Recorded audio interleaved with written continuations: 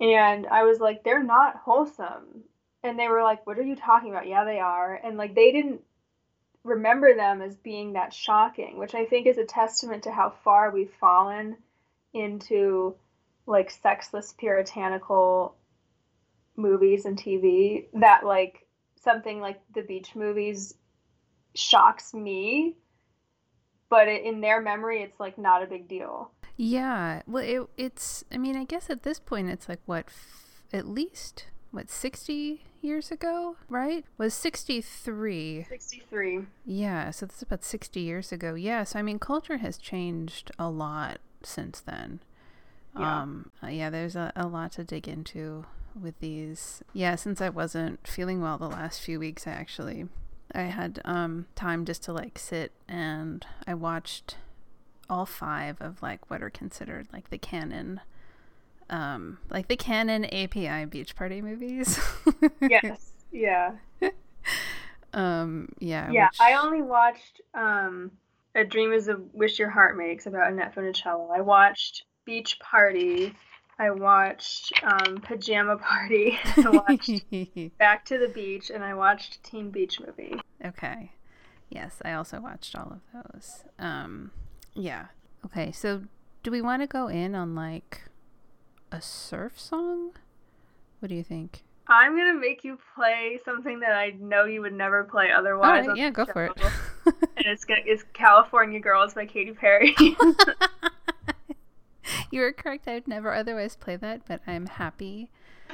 I'm happy to start with California Girls. Let's take a chill. I know a place where the grass is really greener, warm, wet and wild. There must be something in the water. Sipping gin and juice, laying underneath the palm trees. And the birds break their necks, trying to creep a little sneak peek. What?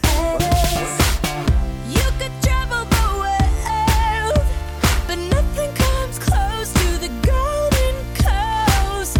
Once you party with us, you'll be falling in love. California girls, we're unforgettable. Daisy Dukes, bikinis on top, sun-kissed skin so hot, we'll melt your popsicle. California girls, we're undeniable. Fine, fresh beers, we got it on lock. West Coast represent, now put your hands up. Sex on the beach. Because Annette Funicello and Katy Perry have like a similar, like they kind of are similar to me in a way. I don't know, like they have an inner radiance. Well, is she Italian? Katy Perry, I don't think so. But is she Catholic? She was California Christian, so Okay. like Protestant, like big Protestant Okay. kind of non-denominational vibes, but Yeah. she just has like an old star quality to her, and she Yeah. also like very much defined a moment of California culture, you know, like even though Annette Funicello was not born in California, she was definitely like a California girl. Yeah, and I would say also that, like Annette Funicello, Katy Perry also has a great set of boobs. Oh yeah. Yeah. Well, that's the thing about Katie is like she even said it at her residency. She's like, I wanted to be a singer-songwriter and be like Joni Mitchell, and then I started putting things on my tits. It's just true. She put whipped cream on her tits, and you know, after that point, people didn't really take her seriously. But I have the utmost respect for Katy Perry. Yeah, I think she's one of the few like starlets I think that would look great in that like white mesh two-piece that Annette Funicello wears in Muscle Beach Party. Yeah. Yeah. Yeah, Katy has an old glamour look to her that is rare now, you know. Yeah. All right. Well, before we get started talking, do you want to introduce yourself? Sure. I'm Vera, and I'm back to talk about the beach. Yeah. Yeah, these are some of my all-time favorite things, which are the beach party movies and their associated just cultural detritus. Yeah, so I came across the beach party movies. I swear I haven't double checked with my dad, but I'm pretty sure he would have either rented Back to the Beach for me or maybe even took me to the theater to see it, because Pee Wee Herman does a number, and we liked Pee Wee Herman. So yeah, I'm pretty sure that's how I got introduced to them, and then found like the original 1960s movies, just like late night cable.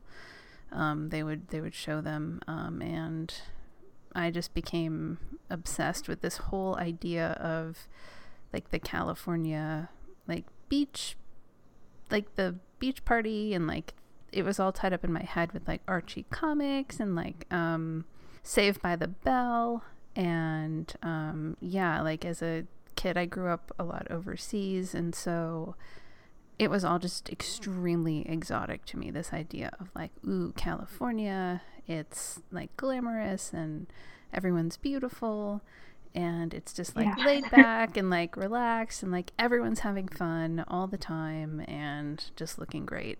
And that was the idea I had in my head.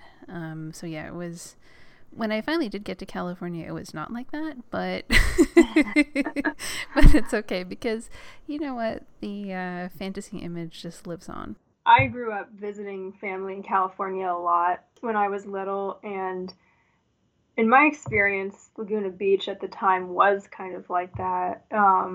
It was kind of a paradise of beautiful people, and I learned about the beach movies first through my parents, who are boomers, and my dad grew up in Ohio, so beach movies were very exotic to him, kind of like you were saying, like, this paradise of California was so alluring.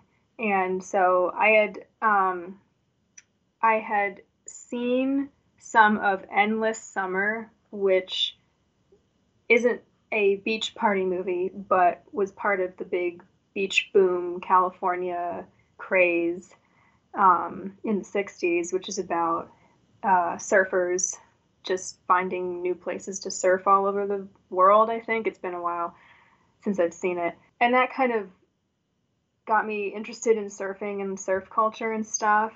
And then when I was a teenager, Teen Beach Movie on Disney Channel came out.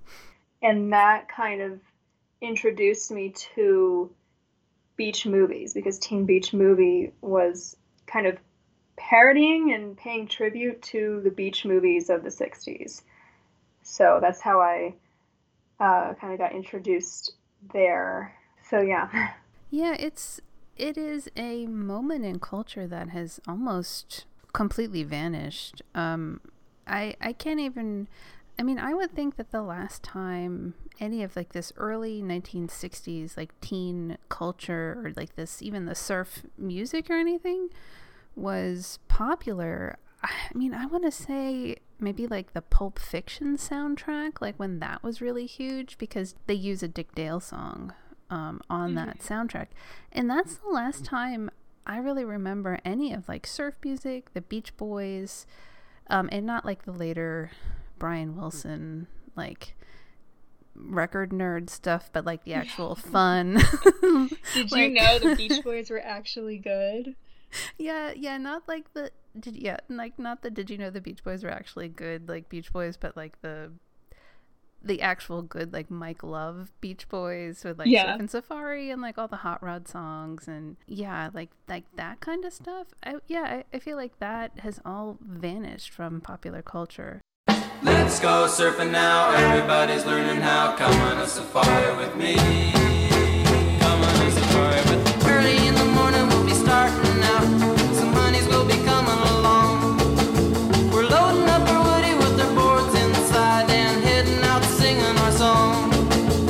Come on baby, wait and see. Yes, I'm gonna take you surfing with me. Come along surf baby, wait and see. Yeah, I'm gonna take you surfing with me. Let's go surfing now, everybody's learning how.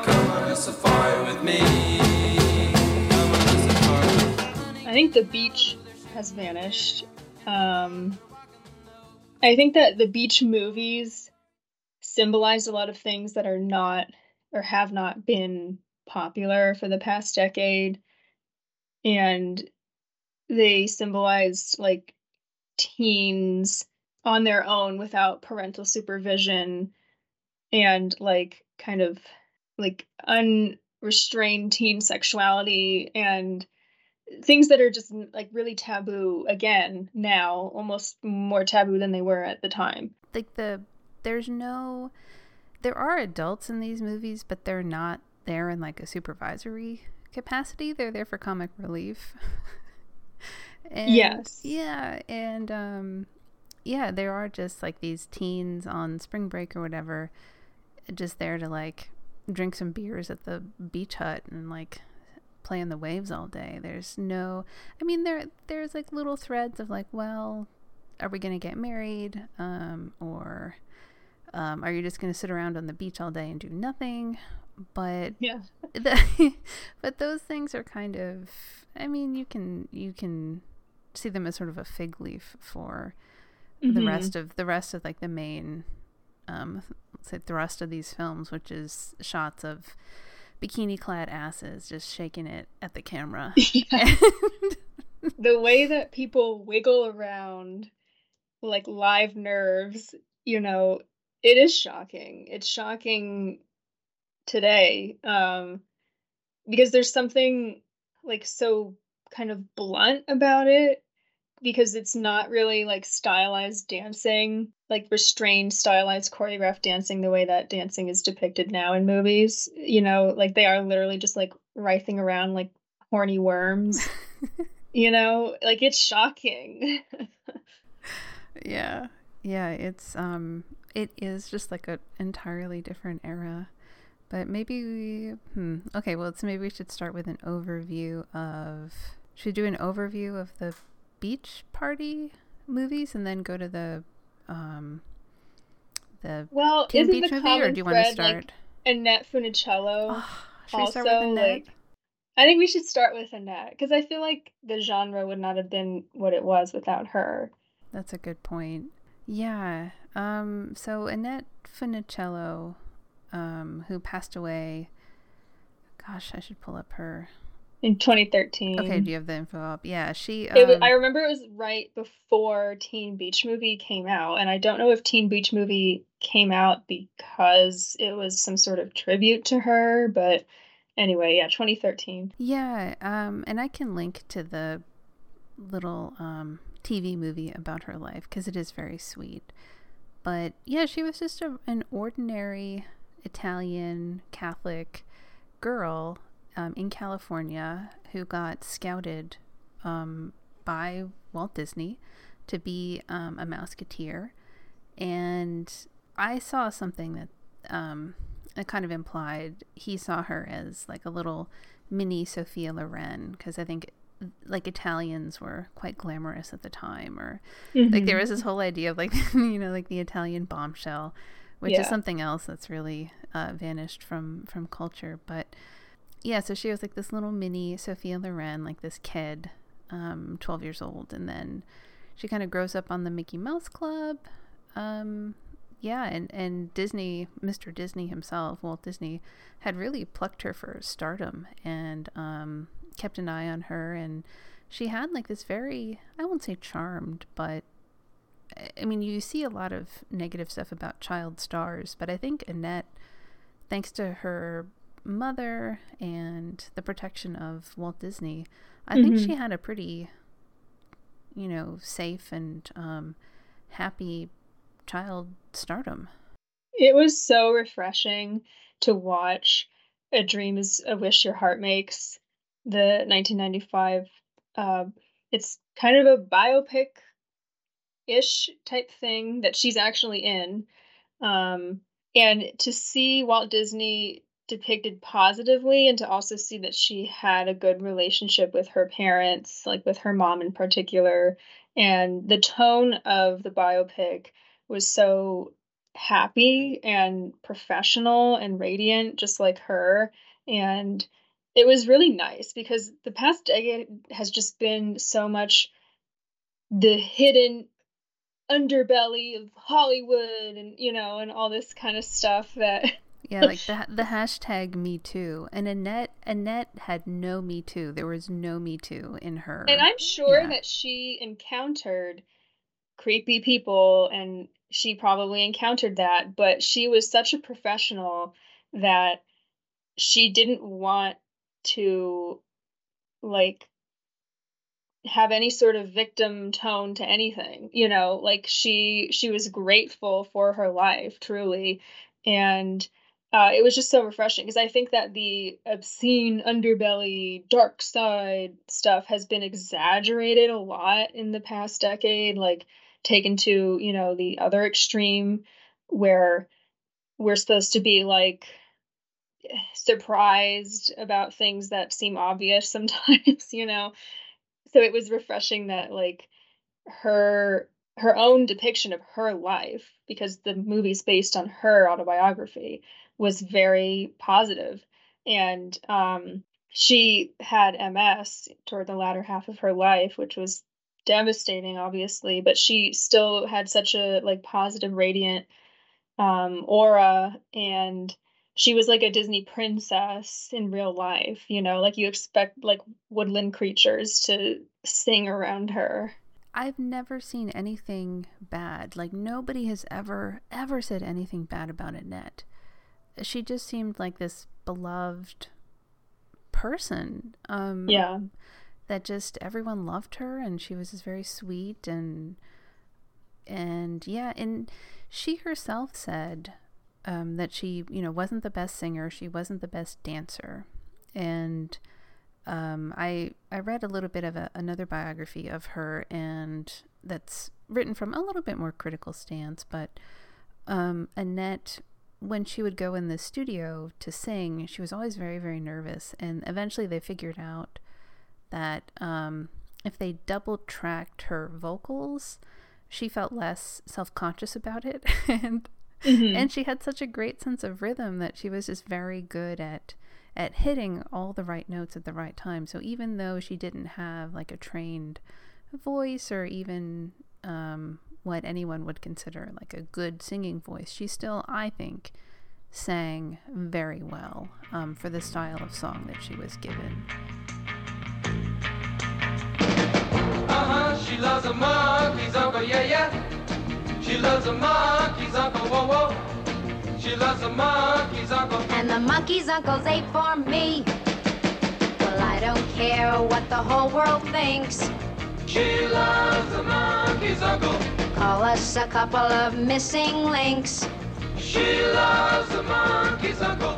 Love all his monkey shines. Every day is Valentine's. I love the monkey's uncle, and the monkey's uncles ate for me. Ate for me. She loves the monkeys, Uncle, yeah, yeah. She loves the monkeys, Uncle, whoa, whoa. She loves the monkeys, Uncle. And the monkey's uncles ate for me. We kiss and my heart jumps like a clown. She loves the monkeys, Uncle. Feels like the circus just came to town. She loves the monkeys, Uncle. I'd live in a jungle gym in order to be with him. I love the monkey's uncle, and I wish I were the monkey's aunt. Monkeys and And she also had a star quality. People get hung up on technical ability sometimes, and I don't think that's always the most important thing. She had a star quality about her where when she was on screen, you looked at her and only her, and nobody else really mattered.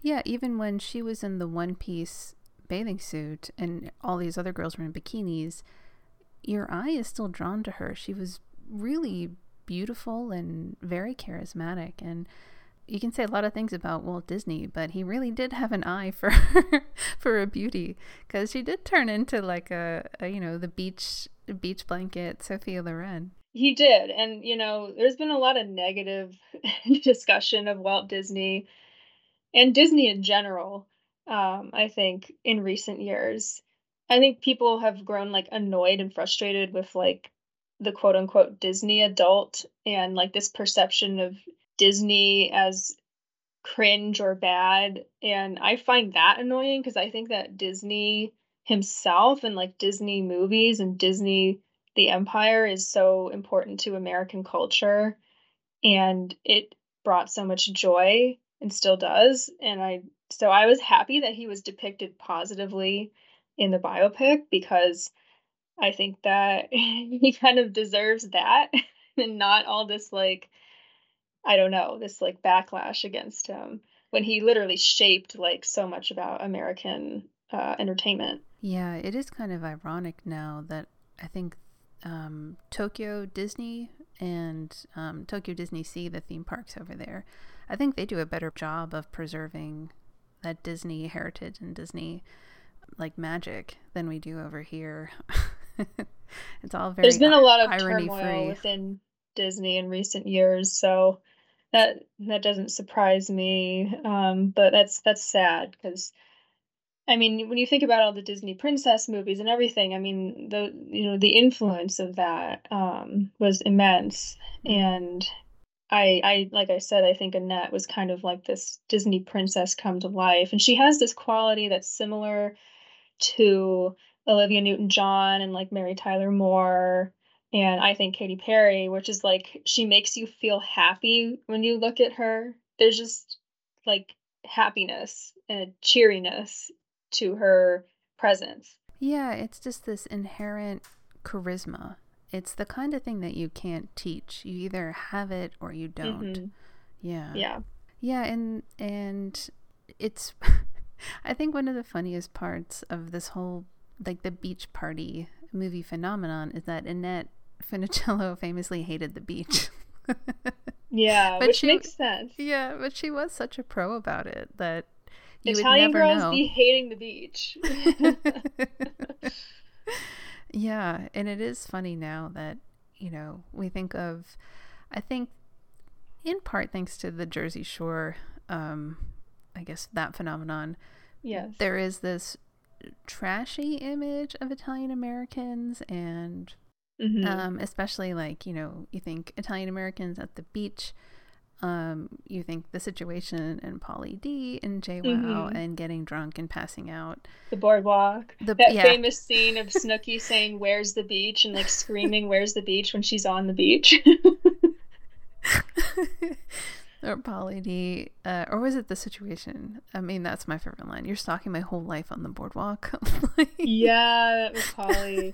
No, it's true. I mean, I love Jersey Shore. I've talked about Jersey Shore on another podcast and its influence. And yeah, the perception of Italian Americans has like evolved and changed so much over the years. And um, it's funny that Annette and Frankie became the faces of the Southern California beach when they were both like Italian American, who at the time were still considered kind of not quite white, like ethnic Yeah, others, and they managed to be these icons. And I think part of that is because tanning became very trendy and having a tan was trendy at the time. And obviously, Italian Americans, we can get pretty tan. And so they actually kind of embodied a certain beauty standard that became popular with young people at the time. yeah. My mom is also a boomer, and she's a very nice Irish Catholic lady from outside Boston. But in when she was growing up, like spaghetti was still considered like an ethnic food, Hmm. which now has become totally Americanized. But so in Muscle Beach Party, it's actually pretty funny. They have on this Italian actress, Luciana Paluzzi. I don't know if I pronounced that right, but Hmm. just very gorgeous. She was in like a James Bond movie, and they like Annette gets really mad and starts calling her, because she's like her rival for Frankie's attention, and starts calling her like a meatball, and like and she's like, oh, I've got she's like, oh, I don't want to like get indigestion from pizza. And it's like these really Wow, Italian on Italian violence. yeah, it was really funny. Like, you wouldn't see that today. You just wouldn't. No, yeah. So the first beach movie was Beach Party, right? Yeah. 1963. 1963. We got an early start. We're gonna have a ball, We're gonna ride the surf. and that ain't all. Nothing is greater than the sand serpents out there. Unrack our boards just as soon as we get there. Stack 'em in the sand while they're breaking just right. Yeah, we're surfing all day and we're swinging all night. Vacation is here, beach party tonight. We're chalking our boards. Chalking our boards while we're in school. We're in school. Now we're waxing our boards. Waxing our boards at Balboa too. Nothing is greater than the sand serpents out there. Unrack our boards just as soon as we get there. Stack 'em in the sand while they're breaking just right. Yeah, we're surfing all day and we're swinging all night. Vacation is here, beach party tonight. Nothing is greater than the sand serpents out there. And so, yeah, so the Beach Party movies, they're all from, so there's like the canonical 5, which is Beach Party, Muscle Beach Party, Bikini Beach, Pajama Party, and then Beach Blanket Bingo. And these are all from 63 to 65. And there's others that come after, but like those first 5 are considered like the beach movies. And they were out of American International Pictures, which was like this schlock, like film production company that they did like a series of like juvenile delinquent films, and then they did like these schlocky horror films, and yeah, so I guess there are competing stories as to how these beach movies started, but I think it was kind of something was in the air. Like there was like a big like Life magazine cover story about like the Beach Boys and like the beach and surfing, and so there was just like this move to like, well, okay, we've done all these JD pictures, well, let's do something with like teenagers, but instead of being juvenile delinquents, we'll just stick them on the beach in bikinis. And yeah, you had like all the elements for like a style of movie that was going to get teenagers like to the drive-in, which was really the goal. And yeah, so it's like a combination of like cheesecake, beefcake, and then like an element of vaudeville, because they brought in all of these like just classic character actors from like Vincent Price, Peter Lorre, like from the horror movies, and then you had like the comedians like Don Rickles. Like in Beach Blanket Bingo, Don Rickles like goes off on like they give him like a 5-minute like bit to do like insult comedy, and he it's really funny. Like there's just like, here's this teen beach movie, but we're gonna take like 5 minutes to get, like we're gonna give Don 5, and yeah, just like these Maury Amsterdam, who people might know from the Dick Van Dyke Show. So yeah, it's just like this interesting combination of elements, comedy, sex appeal. There'd always be some sort of like gags, and then like you'd have like the big fight with especially like the gang of comedic juvenile delinquents, led by Eric Von Zipper. Yeah, there's always a biker gang. Except in Muscle Beach Party, where it is the rivals are just like a big, like this house of like very big muscle men that moves in next door. Oh, interesting. Yeah, they're interesting as I think in the 60s, like you said, there was something in the air. I think that by the 60s, California had become more settled as a state, which probably seems late to a lot of people, but like, California is a huge state, and like, um, as I know from visiting and also just like Southwest history, it took a while for like the West Coast to kind of establish itself in its own distinctive culture that was then kind of exported across the country, and like I think by the 60s, boomers are like teens, there's this emergent teen culture of like people who are middle class and comfortable, and they have a lot of free time. And so things like surfing and like these kind of hobbies, and this new subculture kind of emerges, and then it becomes subject to fascination, by the rest of the country. Like surfing and the beach as this place where you just like waste all your time or spend all your time. Um, just becomes this like iconic image and like the kind of view of America, whereas before that wasn't quite. When you look at like the depiction of the beach before the 60s and stuff, like it's not, you don't really have this surfing, like casual, relaxing time, or what, you know what I mean? Where you're just like spending hours on the beach. Like, I don't know. I don't really see like popular depictions of that prior to the beach movies. I mean, I guess the beginning might be some like Gidget, but even that I think was like the 1950s, and that's still like the surfing. Yeah, like I think you consider that like an early part of like the surfing craze.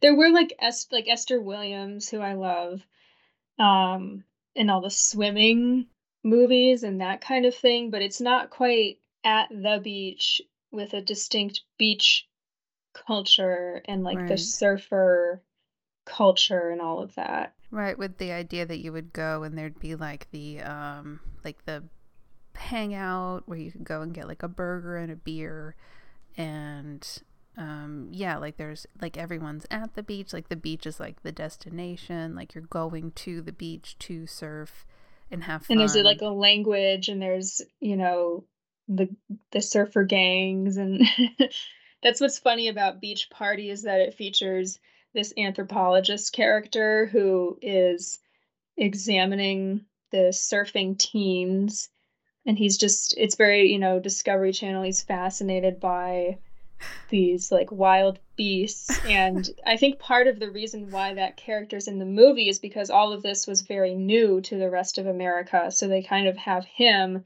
as this like guide into this strange and frightening subculture of teens gone wild. Yeah, and I was reading that the writer of Beach Party, he had actually spent some time kind of at the beach observing like the teens, and so wrote that in as part of his experience, which I thought was kind of funny. Beach Party is a funny movie, like a lot of the beach movies, because there's a lot going on. And the thing about a lot of movies that came out to me, when I think of like film history, I kind of group like the 50s and like early 60s together in a way, because like Esther Williams, who I mentioned previously, I love her, but her movies are like difficult to watch because they're so corn pone, Hays Code, just a lot going on. And the beach movies, the Hays Code has kind of, been pulled away a little bit. There's a lot more like sex going on, or at least eroticism. But there's so much happening where there's like an anthropologist, and then there's like rival gangs, and then, there's a lot. And I mean, in Pajama Party 2, where there's a Martian, but there's also a plot to steal a woman's inheritance, and there's a guy pretending to be an Indian, and then it's like and I think it's just because it was truly entertainment. It was meant to be entertainment, so it was supposed to be like jam-packed full of just kind of kooky stuff, and then like beefcake and like TNA, and it's like everything all at once, and it's fascinating to watch now because the structure of film now, like movies are not made this way. Yeah, there's no 3-act storyline like there's it's very it's a product of a different era before a lot of stuff became kind of standardized. Like, this is how you write a movie. This is how you write a good movie. Here's your opening. Here's your plot development. And here's the end. Like, no, these movies are structured. There's like things happen and then it ends, essentially. Yeah. And also, movies were not viewed as highbrow. Mm-mm.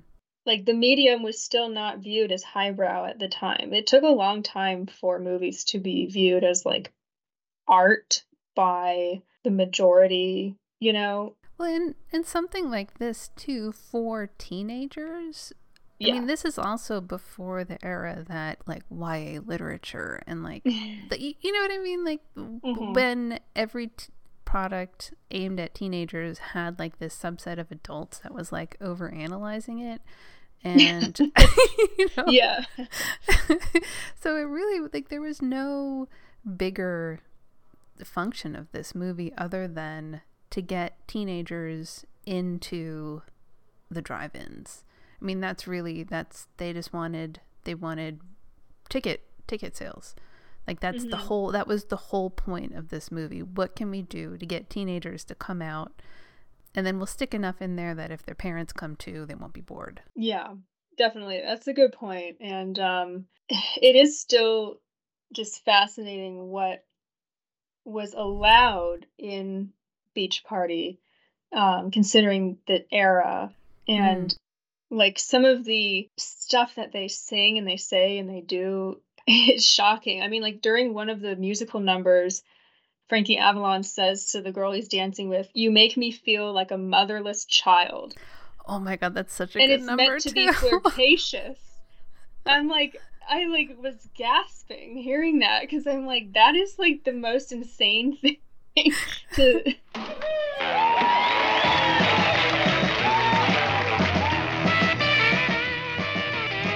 Keep a moving and a grooving, don't stop now. Don't stop now. Keep a jumping and a stomping, don't stop now. Don't stop now. Whoa, baby, when you shake so fine, I get the fits and chills up my spine. What you're doing's getting to me, don't stop now. Don't stop now. Wind it up and let it go now, don't hold back. Don't hold back. Wind it up and let it go now, don't hold back. Don't hold back. Whoa, baby, when you dance so wild, you make me feel like a motherless child. What you're doing's getting to me, don't stop now. Don't stop now. Little girl, I can tell by that look in your eye. Got a kind of pleasure making my temperature rise. Let me tell you now, that's all right with me. Long as you never let it drop a single degree. Keep a saying what you're saying, don't stop for now. Don't stop now. Yeah, keep a saying what you're saying, don't stop now. Don't stop now. Hold the time to twist your hips. Something inside goes a flippity flip. What you're doing's getting to me, don't stop now. Don't stop now. And to consider that was just so innocuous, that it was in like this teeny bopper, entertainment movie, when that would never fly now. It was just like incredible. And there's a lot of that, because the specter of premarital sex is like looming over each of these movies, and the driving force of the plot, really, or one of the many plots in Beach Party, is that Annette Funicello's character is like running away from Frankie Avalon's character, who is like her boyfriend, because she's like she can't be alone with him or they'll have premarital sex, so she has to like keep creating these obstacles or something to like prevent that. Yeah, and because he had planned this whole vacation for them to go to the beach together because he wants to spend a, romantic getaway with her, and she's like, okay, but if we do that, we're definitely gonna bone. So she invites like all their like goofy friends to like come and stay. And and then Frankie is understandably upset about that because he wanted some quality alone time. And so then that's kind of where the kernel of their spat comes from.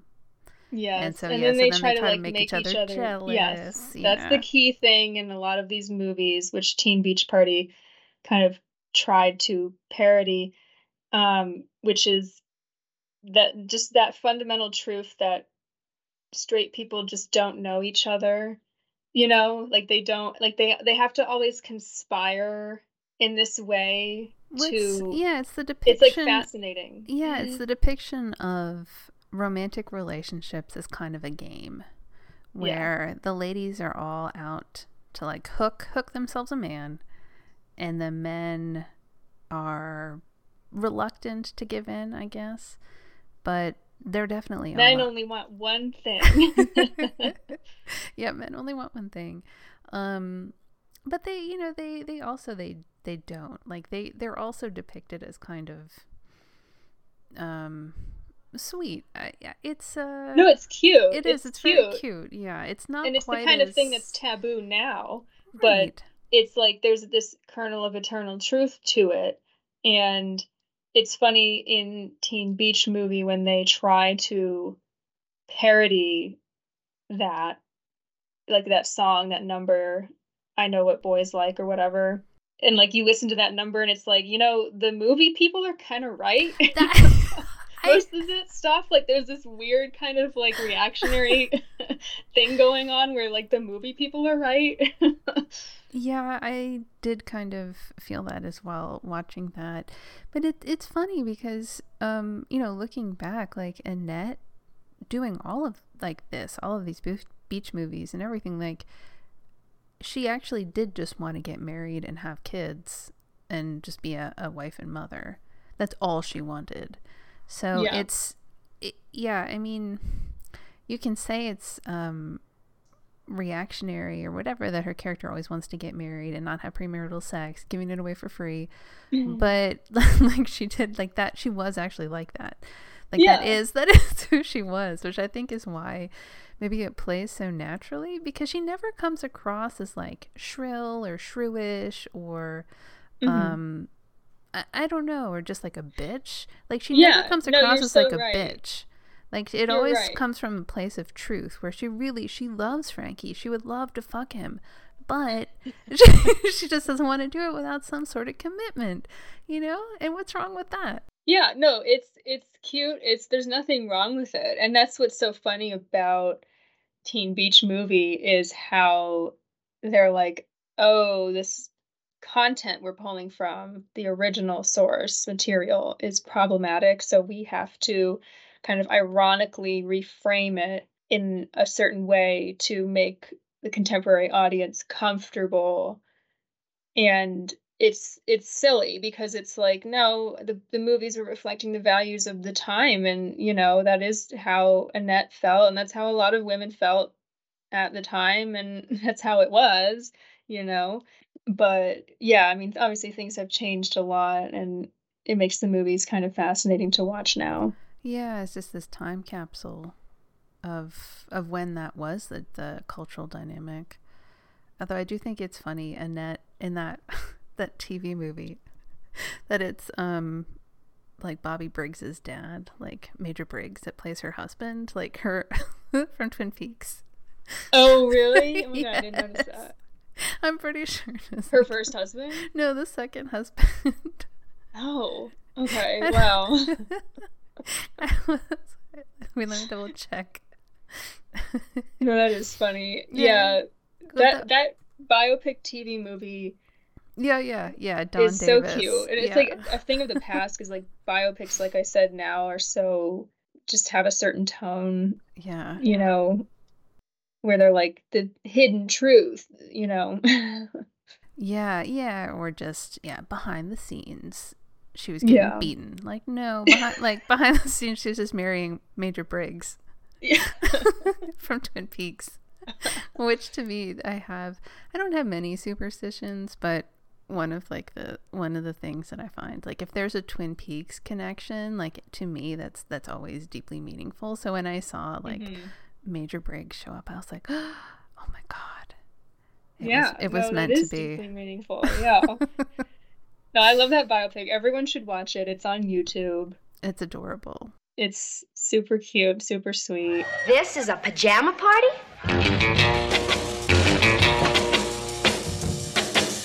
Gonna get together tonight. Tell everybody that the time is right. Just after 8 we'll congregate. Pajama party tonight. Gonna get together and dance all night. And do some talking while the moon is bright. So get your date and don't be late. Pajama party tonight. Oh, what a party tonight. We'll have a party tonight. Don't you know it's the latest craze? Having a party wearing your PJs. Gonna get together tonight, that's right. We're gonna dance till the broad daylight. So gather round where the fun is found. Pajama party tonight.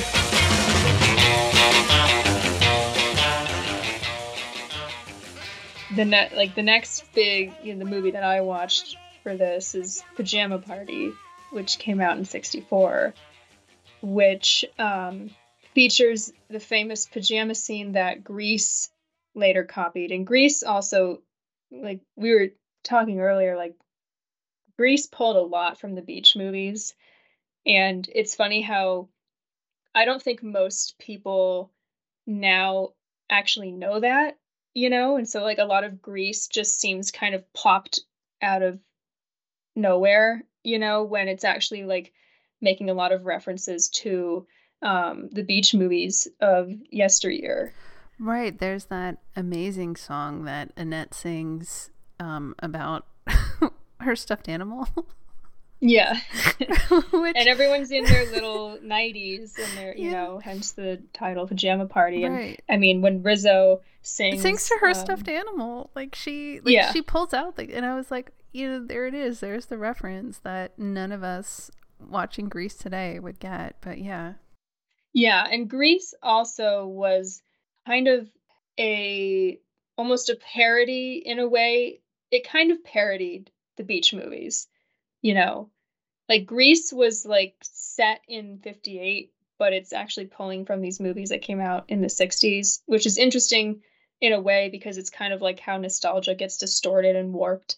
Because Grease came out in I think '78, and it's this kind of cynical reframing of the '50s as not the wholesome thing that people wanted to remember it as, but rather as like a very sexually charged time.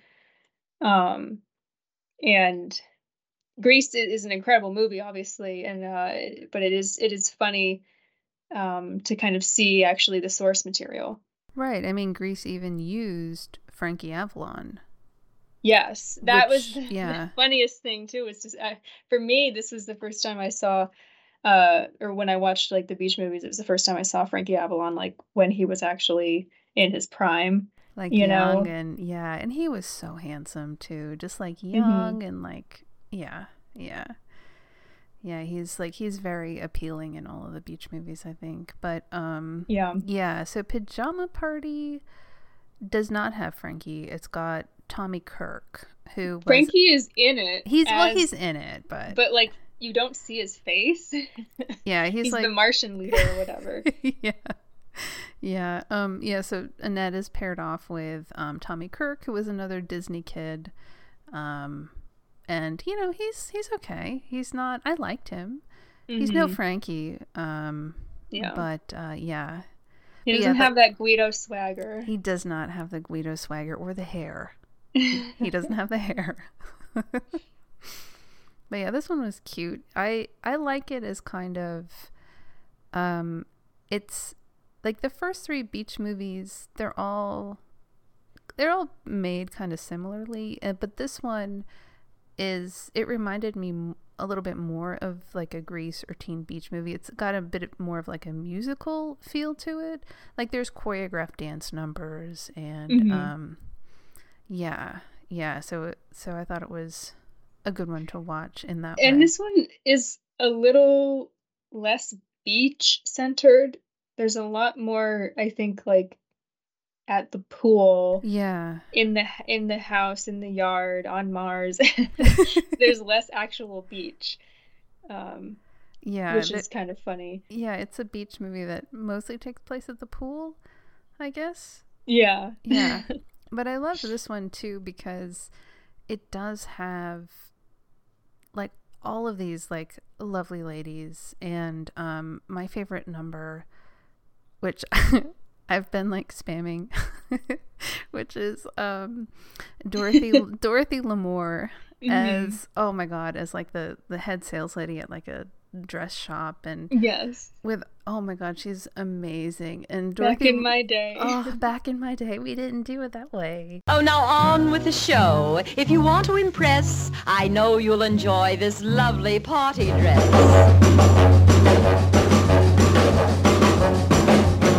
Stop this minute now, that's all wrong. That's a party dress, not a sarong. In my day, we never did it that way.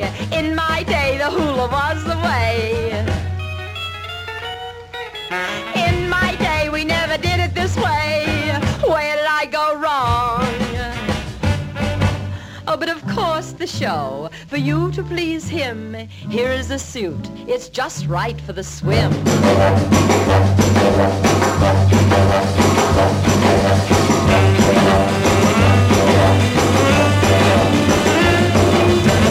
Wait a minute now, what's going on?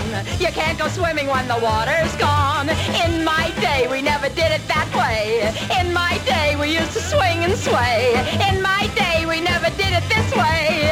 Where did I go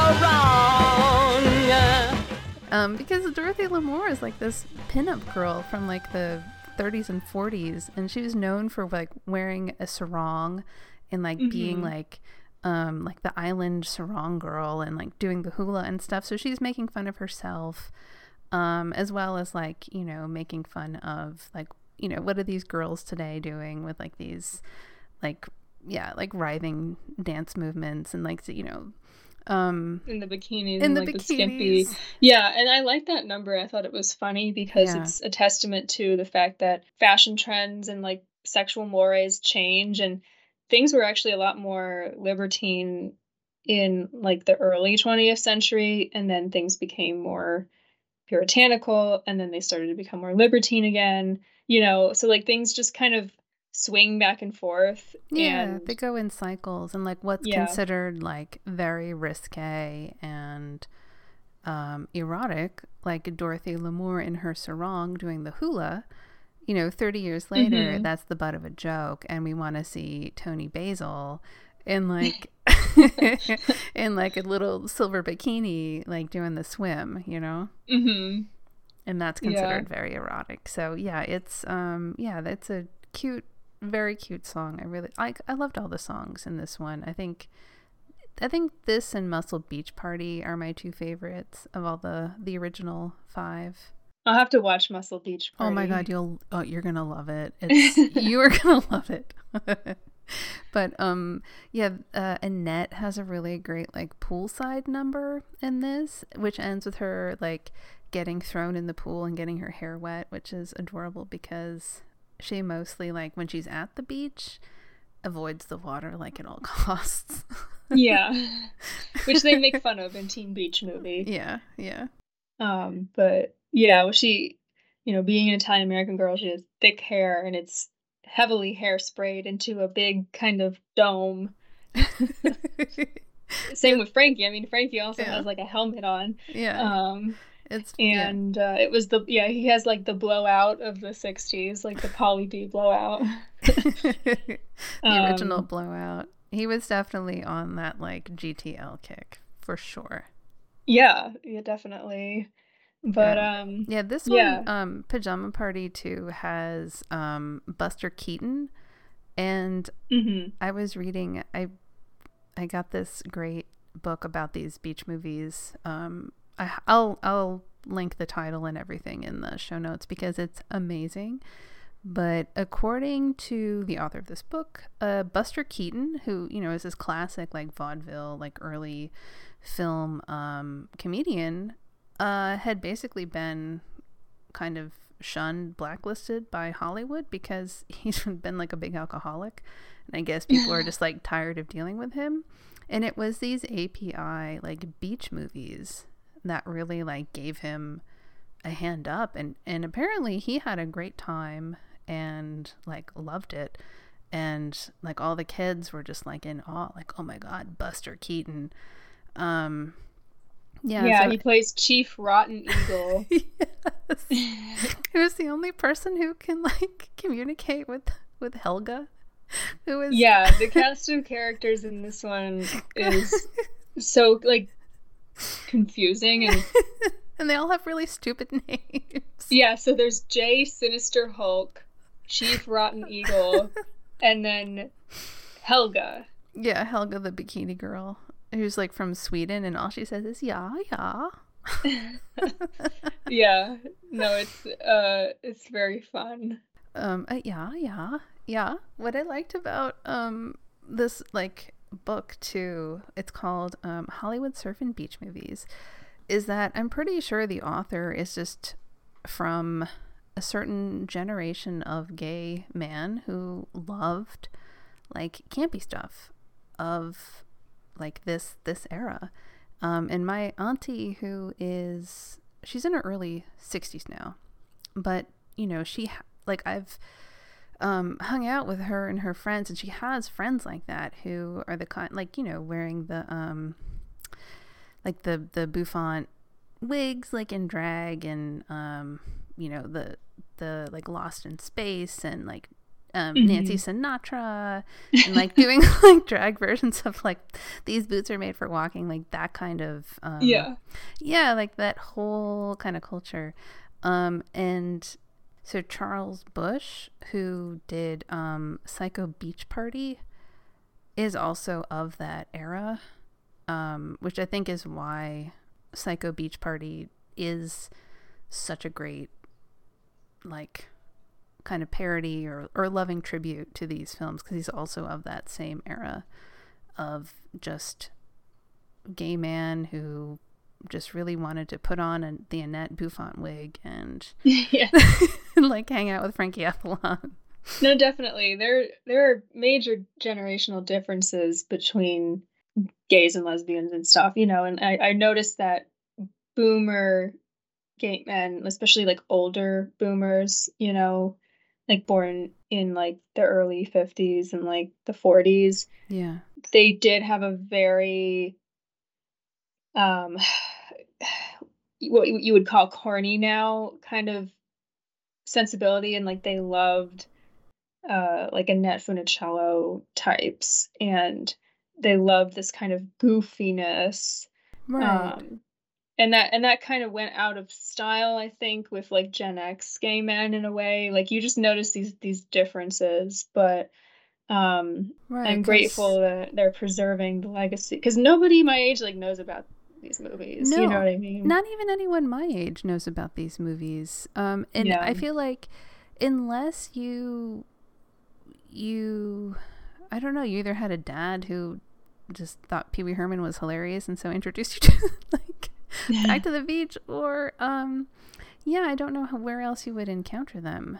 You have boomer parents like me, and like, you know, because my dad was always obsessed with the beach, but without that, I mean, Teen Beach Movie did introduce a lot of young people to the beach movie genre, but it was a moderate success. It was not exactly the High School Musical, you know, successor that Disney has tried to create so many times and failed. Well, the difference, I think, with something like High School Musical, I mean, because we talked about this, but you had Kenny Ortega behind it, and and you had that kind of auteur vision. And I think, even these beach party movies, like as silly as they are, there is something of that driving force behind them. I mean, they didn't just get anyone to be the star. They got Frankie and Annette, who were these very charismatic, and riding a little bit of popularity as well. And the music was done. They got Gary Usher, who, if you are one of these people that's like, oh, did you know the Beach Boys are actually good? You're gonna know who Gary Usher is, But I mean, yeah. So I mean, they had these quality character actors. It wasn't just anyone. It was, Maury Amsterdam. It was Buster Keaton, Dorothy Lamour, like these Don Rickles, and then of course Vincent Price, who would also later go on to star in Dr. Goldfoot and the Bikini Machine. Dr. Goldfoot and his bikini machine. So Yeah. and the titles too, you gotta love. Oh my god. Yeah, these are not considered canonical, but yeah, Dr. Goldfoot and the Bikini Machine, How to Stuff a Wild Bikini. Yeah.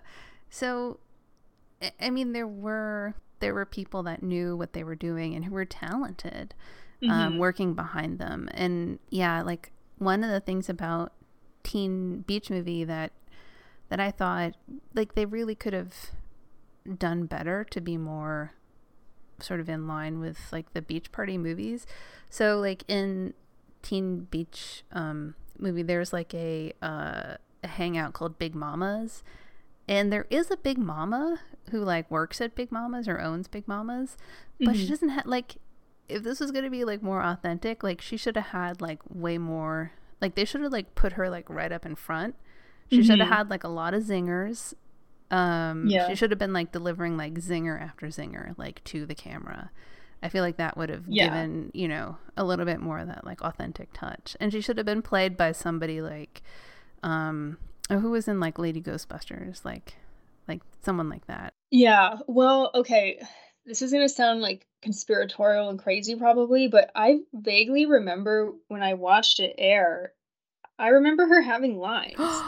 No. And watching it on streaming, you're right, she had no lines. There was and no lines. I wonder if they've cut parts of the movie because she is embodying that mammy stereotype that's considered offensive now, but was like something common in entertainment in the 60s and prior. So part of me wonders if they cut it, because Disney does edit things out of their streaming movies. Like they edited out the kind of infamous Avatar ponytail sex scene in the streaming version of Avatar. So it makes me like paranoid that they're just cutting out things that are considered offensive now in other movies. Because I just rewatched Teen Beach Movie for the first time in a long time for this. And so let's pivot to Teen Beach Movie since we're talking did you want to do it. Back to the Beach first? Oh yeah, okay. Because that one was interesting. Yeah, I'm curious to hear what you have to say about it, because I was thinking about it. I've seen Back to the Beach, I mean, I would say like 30 times, so I cannot be objective about it. Like I love this movie. So, I mean, I won't be offended if you thought it was like really tedious, but well, so actually I had my parents over and I watched it with them, and they had never seen it, although they had seen the beach movies of the 60s. Right. So it was funny to see their reactions to it, and my immediate impression was I was just annoyed to no end by that punk kid, like the disgusting like Gen X punk kid who's like, I hate you, Mom and Dad, you're so lame and I'm a punk.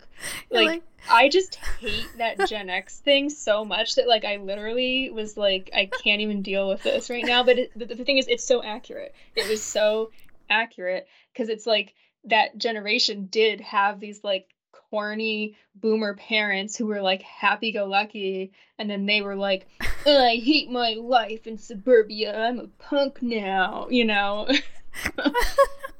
So it's accurate, but it's like so the plot of Back to the Beach is that like the fictionalized Frankie and Annette are married and have a kid, and they live in Ohio because there was a surfing accident that traumatized Frankie from ever wanting to surf again. So they move, far away from the ocean and the beach, and they go on a vacation. Well, I think, okay, they're like en route to Hawaii, but then they have a Yeah. layover in LA. So Right. while they're there, they see their other kid, their daughter, who Played by is, the delightful Lori Loughlin, who is she is glowing in this movie. yeah, She looks amazing. I thought I recognized her, and then, Yeah, and I from Full realized it House. was, Yeah, yeah, Yeah. Oh, who's just yeah. she's gorgeous. Like She is. free And so she's Lori. embodying like Hashtag the free Lori. 80s beauty that like Annette embodied the 60s beauty, at the time. And then like she's embodying the 80s beauty. And yeah, she looks great. And so her character is living in sin, living with her boyfriend.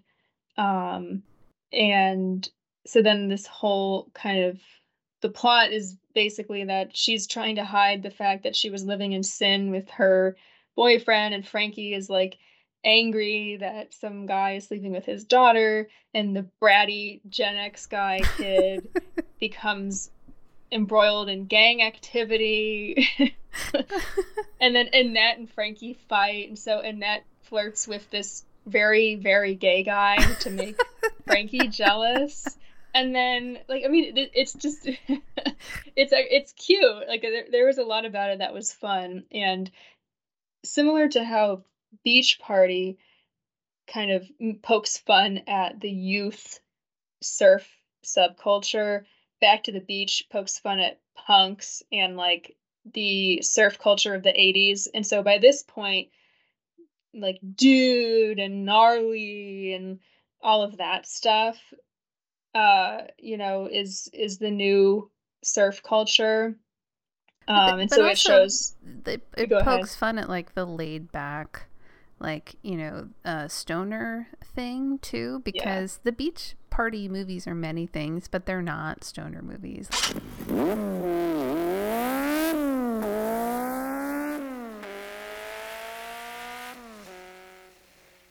Moving so fast you can see him go by. Everybody's talking about Surfer Dan. No, we need to Nirvana in a Chevy sedan. Moving so fast you can't see him go by. He's a friendly Maharishi in his baggies and beads. Super stock surfer jock down to his knees. He's so ripped he can't see you go by. Surfer Dan, someone that everyone knows.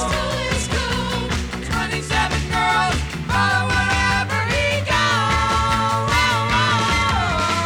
Everybody's looking for Surfer Dan. Skinny Minnie, Mom and Dad and Uncle Sam. He's so cool they can't see him go by.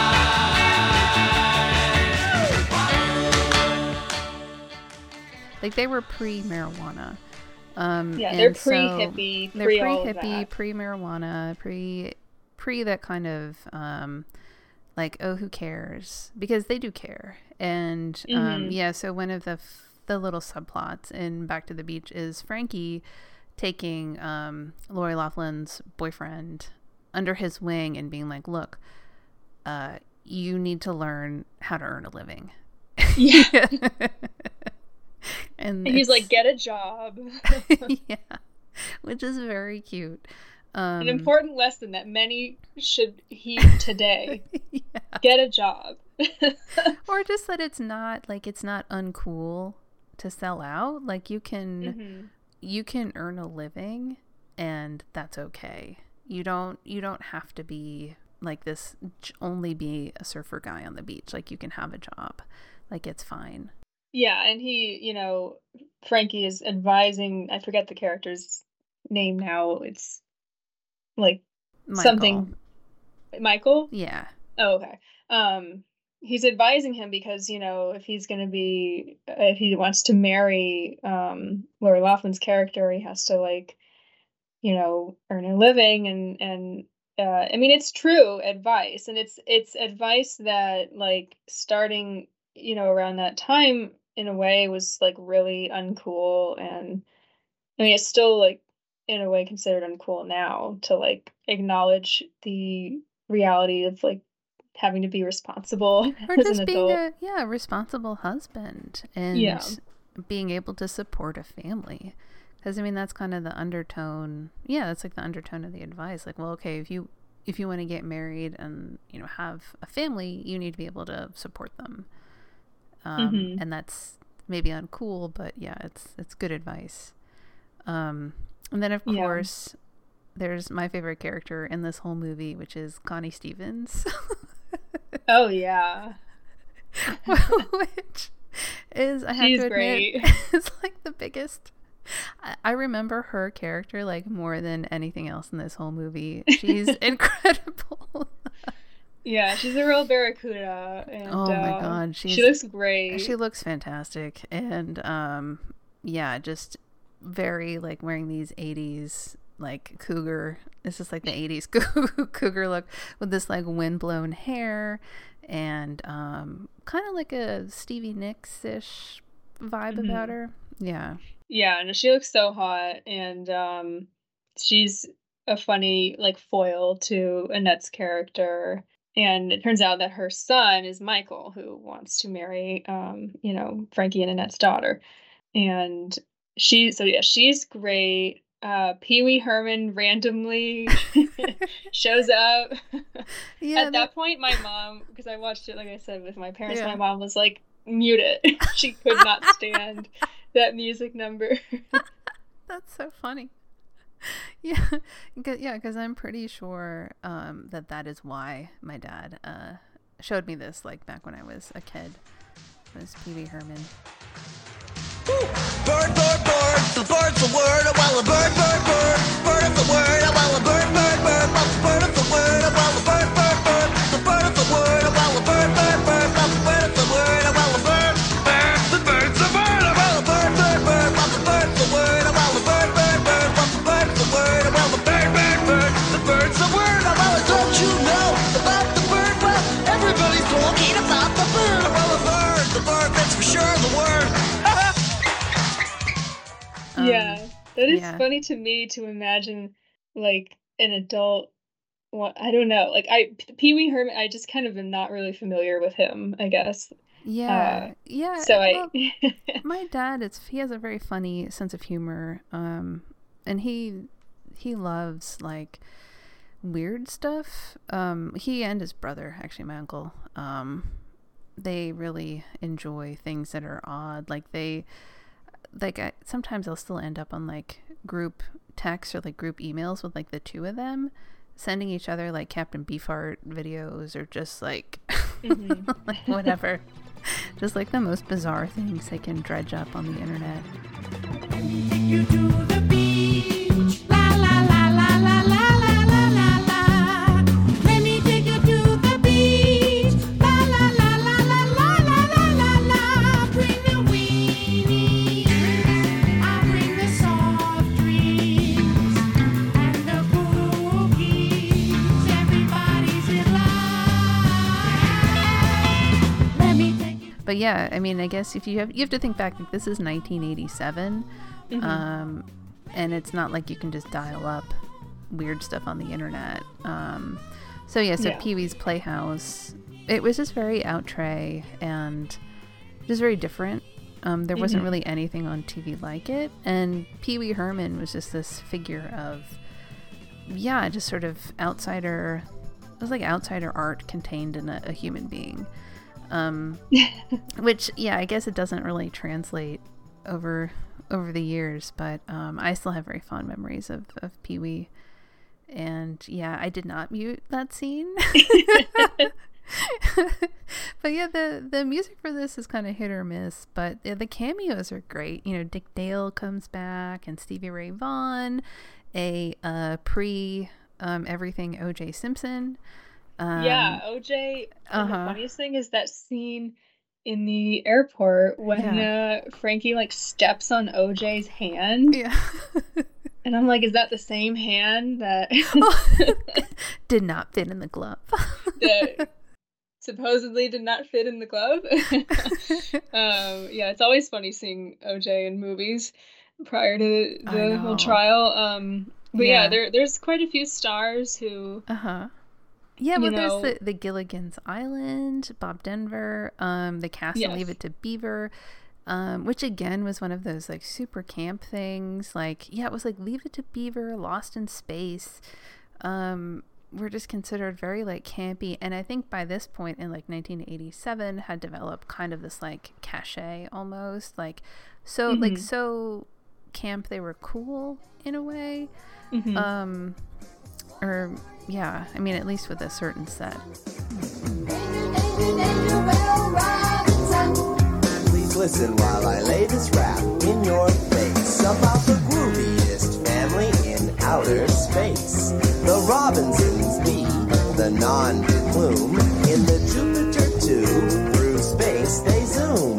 With a robot and Major Donald West and Dr. Smith, who's a very shady character at best. Each time you view them on your television screen, you are treated to a highly ridiculous scene with Professor Robinson and his wife Maureen, who's got the highest hairdo I've ever seen. First in line is I don't even know how I knew about all of this stuff as a kid, except via my dad and his siblings, who are all like pop culture obsessed. Yeah, I'm glad I watched the movie with my parents because So they they could tell pointed you. out they pointed out all of those people who otherwise I would have, realized they were famous, but Right. wouldn't have Yeah, been like able to recognize their faces. And Yeah. then, but who is it? Like Barbara Billingsley? from Leave It to Beaver. Yeah. Jerry Mathers. Yeah, there's just a lot of old names that, have been kind of lost to time. And I mean, even Annette and Frankie have been lost to time for Yeah. the most part. I mean, that happens with stars. But I just don't think most young people have any idea No. about the beach movies and, Frankie and Annette. No, not at all. I mean, I think, yeah, like I was saying, like I think the last time that they even had, like beach music even had a moment, or surf music had a moment, was like the Pulp Fiction soundtrack, and even that was like what, 30 years ago. Mm-hmm. Um, And then Yeah. even Teen Beach Movie doesn't really have a lot of beach music. no, the music is a little, It sounds like Kobe Calais or whatever that girl's name was. Like, you know what I mean? Like they're singing like this cutesy poo kind of stuff. Yeah, although I will say there was one song that, yeah, even that was a decade ago. I know, wow. Yeah. That's crazy to think Let me about. see if I can- there was one song that I really liked because it reminded me of like the Zombies, or So the two songs that I think Okay. are decent are Falling for You and I Know What Boys Like, I Know What Girls Like, whatever that one's called. I think it's Falling for You that Yeah, where the had- girl is singing, like the spotlight's on her and she's singing and then she falls off the stage.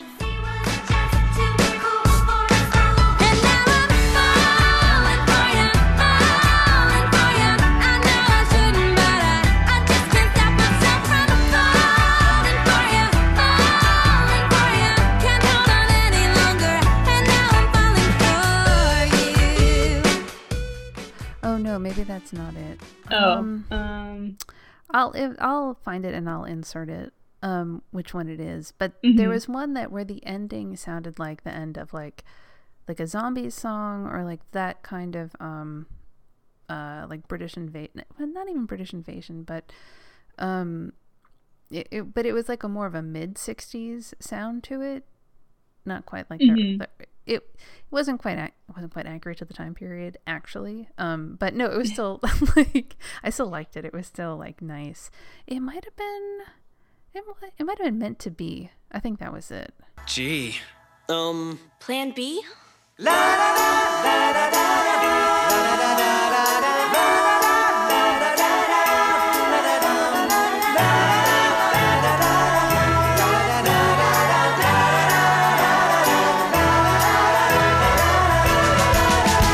It's meant to be. You go kinda crazy. Meant to be, you forget your name. But it's meant to be. Our destiny calling, and nothing ever will be the same. Okay. Yeah. Yeah, I can't recall the names of the songs. Well, they were but kind of unsubstantial. It wasn't like... yes, they Yeah. were. And I think that if they had actually really leaned into the pastiche more, they would have been more memorable. But they kind of wanted to make them contemporary. Right, which was it was just kind of an odd, like, this movie was an odd mix of things. Like Yeah. like it took like the visuals of the beach movies, but then combined it with, like, I don't know, like a High School Musical-ish. Yes. A bit, but then also like a Disney sitcom element. And Yes. yeah, It's a mess. But like, so just one last thing on Back to the Beach. Oh yeah, sure. It's interesting to me that critics really liked this movie and it got these rave reviews, because I do find it to be kind of silly and, Yeah. you know, Well, it is. I mean, It's it's charming, and I think that there was definitely nostalgia that led a lot of people to really like it. And so I think when you watch it without nostalgia, it's not quite the Yeah, that is amazing thing. Yeah, you that's know? really what I suspected that. But like I said, I cannot be objective about this movie. I've seen it so many times, and to me, it's just tied into just watching it as a kid with my dad, and then watching it many, many, many, many, many times over the years. I mean, I couldn't even tell you how many times I've seen Back to the Beach. So it's just impossible for me to be objective to. Like, I do have a very strong nostalgia for that movie specifically. But yeah, I think also if you were a critic like in 1987, you probably did go see those beach party movies like as a teenager. So when you're seeing Frankie and Annette now, it kind of did mirror, like if you were Siskel and Ebert in 1987, then yeah, like that was your... Yeah, they liked it, and they said it was as good as Grease or something, and I'm like, what? But I think that it's a good movie. It's worth watching for Annette, for Connie Stevens. Connie And Stevens also looks it's worth amazing. watching to get that peek into 80s surf culture. And I'm a big fan of Baywatch, and so, you know, there's a little bit of like Baywatch overlap in a way, like in terms of the style and like the depiction of the beach in a way. Like, so, you know, it's definitely worth watching. Well, and I think And also... the jokes are funny about Yeah. Annette's Skippy peanut butter, because she did all those ads. But I think like the cameos too. I think if you are of an age where you know who these people are, like it makes it it's different. Like it just adds a different layer. Like you're obviously gonna like it more if you grew up watching Gilligan's Island, and so the jokes about a 3-hour tour, like that's funny because you know Gilligan's Island, you're pulling from like a common pool of knowledge versus just watching it as a isolated movie, which like I can understand how it would be kind of flimsy and like, well, what's happening now? Like, But Annette the steals Humunga the show. Cowabunga from Down Under. Oh, in her little polka dotted suits, and she gets the whole beach like up and going, doing the Jamaican ska with Fishbone. Like, Yeah, the like, quality Jamaican cinema. ska really was like, I was like, what is happening? Or wait, or what about the pajama party where like all the punks come and like sexually harass them and Yeah. leave? I like that though. That was cute. And It was very cute. And I mean, it's fun because Annette, again, is so radiant and cheery, and she is poking fun at herself, but nothing about it feels cynical. Like, even when Connie Stevens is like, you wasted a great pair of knockers or whatever, kind of poking fun at how modest Annette was. Like, it's still funny, and it's charming. And it's also incredible to think about the fact that Annette was dealing with the early stages of her MS at the time. I know. And she was kind of dizzy and like falling, and it must have been very scary and difficult for her to film this movie, and but you can't tell because she's such a professional. She's just like smiling the whole time. Yeah, and she had choreography like on the beach. Yeah. On the uneven sand, and no, she was just such a pro. There's never going to be another Annette. She was one in a million. And it really is a shame she's been forgotten the way she has. I think Annette deserves. Well, we're bringing her back. I'm bringing back Annette. Let's bring her back. She deserves her time, or it just deserves to be remembered just as. Oh yeah. Yeah, because I think, the Idol podcast, I talk about idols all the time, but I think really there's no one who's more of like a who just embodies that sort of, especially the J-pop style Japanese like idol image than Annette. Just this radiant, beautiful personality. Just a yes, and she had a positive outcome. Like, because you could say, I mean, because Britney Spears was also in Mickey Mouse Clubhouse and became a huge star and everything, but seeing how Britney has struggled and everything, she's not exactly the like idol ideal. So yeah, I agree. Annette's kind of like an American Idol. She really is. She she had a happy life. She got married, had kids. Yeah, she had everything she wanted. Yeah. And so she died in 2013, and then the following year, or no, it actually, Teen Beach Movie it came out in 2013, but I think it came out after she died. Like I remember that because I remember Frankie Avalon actually did press for the movie, even though he's not in it. He appeared on like talk shows to talk about the legacy of the Beach Movie. He's another just icon, and he still I think he still tours or does like showcase nostalgia oldie tours and stuff, which I'd love to see Frankie. My dad actually my dad met him once. No. Yeah, and I'm trying to remember where it was. I want to say like the Bahamas or something. Oh my god, that's hilarious. And then a friend of my dad's met Connie Stevens once. Oh my god, is she beautiful in real life? Yes. Yeah, so I'm jealous of that. But no, Frankie Avalon is an icon, and the only thing that came out of the book that I read was allegedly some of the surfing like background guys were fired because they made him look too short. That was the only negative thing I saw about Frankie. I mean, he's a short Guido, but he has the Guido pint-sized swagger. king. He's a pint-sized king. Yeah, exactly. But he's an icon, and he very graciously did press for Teen Beach Movie when it came out. And so Teen Beach Movie came out in 2013.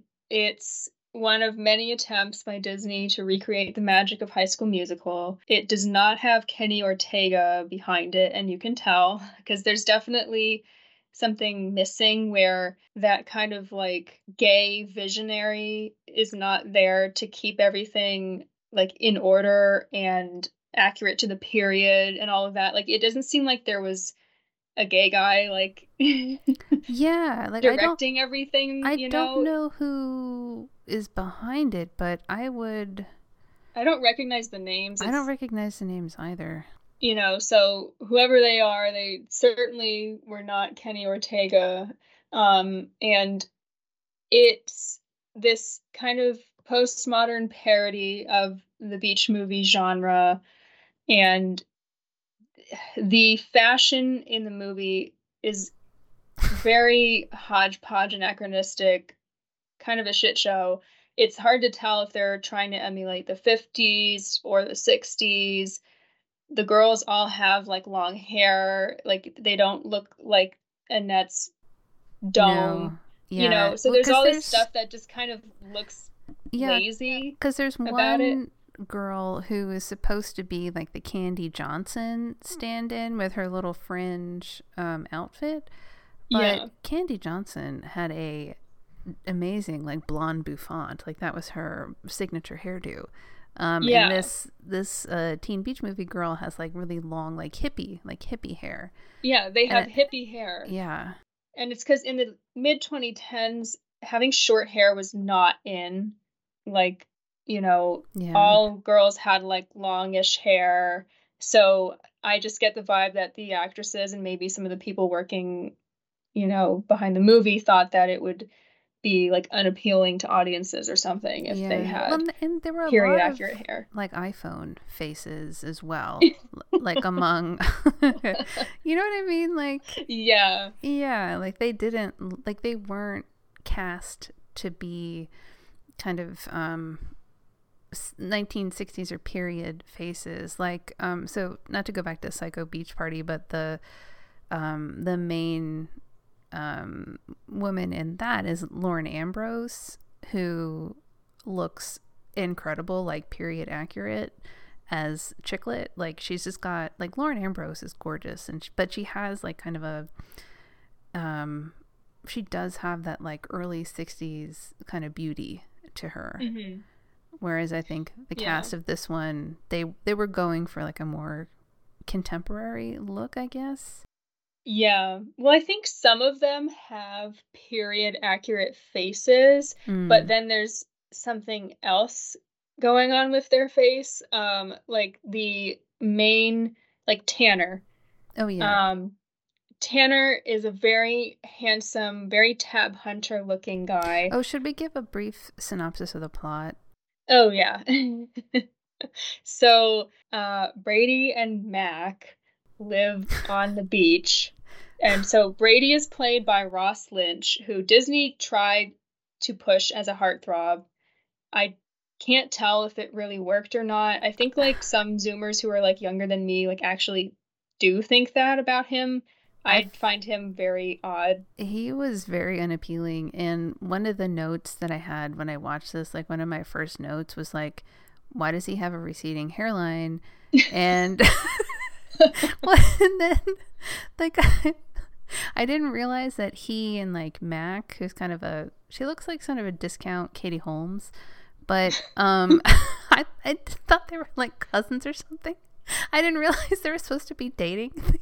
It's very confusing. They had no chemistry. Like they did not, like it felt like they were like siblings. There was no sexual energy there, like at all. Yeah, and that's what's fascinating about the movie, because it's like all the guys seem gay. Yes. Like it's not campy. It's not like it's not like gay campy John Waters, but like all the guys seem like closet cases. So there's like this bizarre dissonant. They what? They seem like actual like homosexuals, like interested in it. Well, that's the thing. Like Tanner, the actor who plays Tanner, has a very, I think, period accurate face, but the gay face is terminal. Like it's gay face for real. So like you just can't buy him as this like heartthrob, because like it's not 1963, and like, you know, I'm not gonna be like Tab Hunter and his girlfriend Natalie Wood, you know, like. They say for every boy and girl there's just one love in this whole world, and I know I found mine. The heavenly touch of your embrace tells me no one could take your place ever in my heart.